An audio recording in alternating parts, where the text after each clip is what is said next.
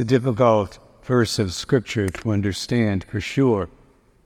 Talking about the line in today's Gospel where Jesus says, "From the days of John the Baptist until now, the kingdom of heaven suffers violence, and the violent are taking it by force."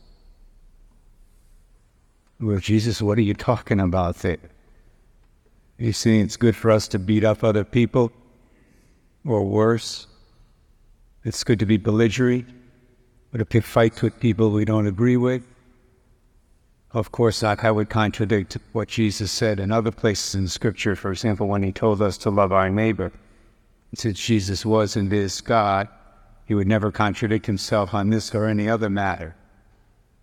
What Jesus is talking about here, I believe, is what St. Paul was getting at when he spoke about fighting the good fight of faith. That fight is not so much a battle against the forces of evil out there in the world, although it does include that. First and foremost, it's a battle against ourselves. It's a battle against our lower nature.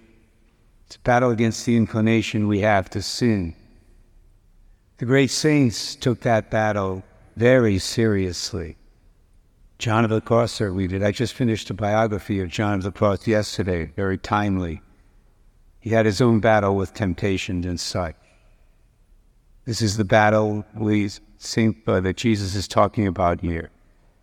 They knew, the saints did, that they were in a war for their souls, and so they went on the offensive.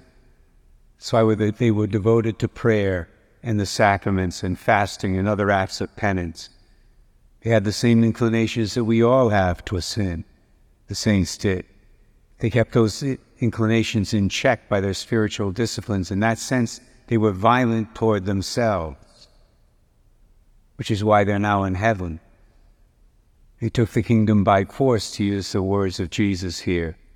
St. Jose Maria Escrivá said it well in a comment he wrote on this verse from Matthew 11. He wrote, "This violence that Jesus talks about in this text is not directed against others.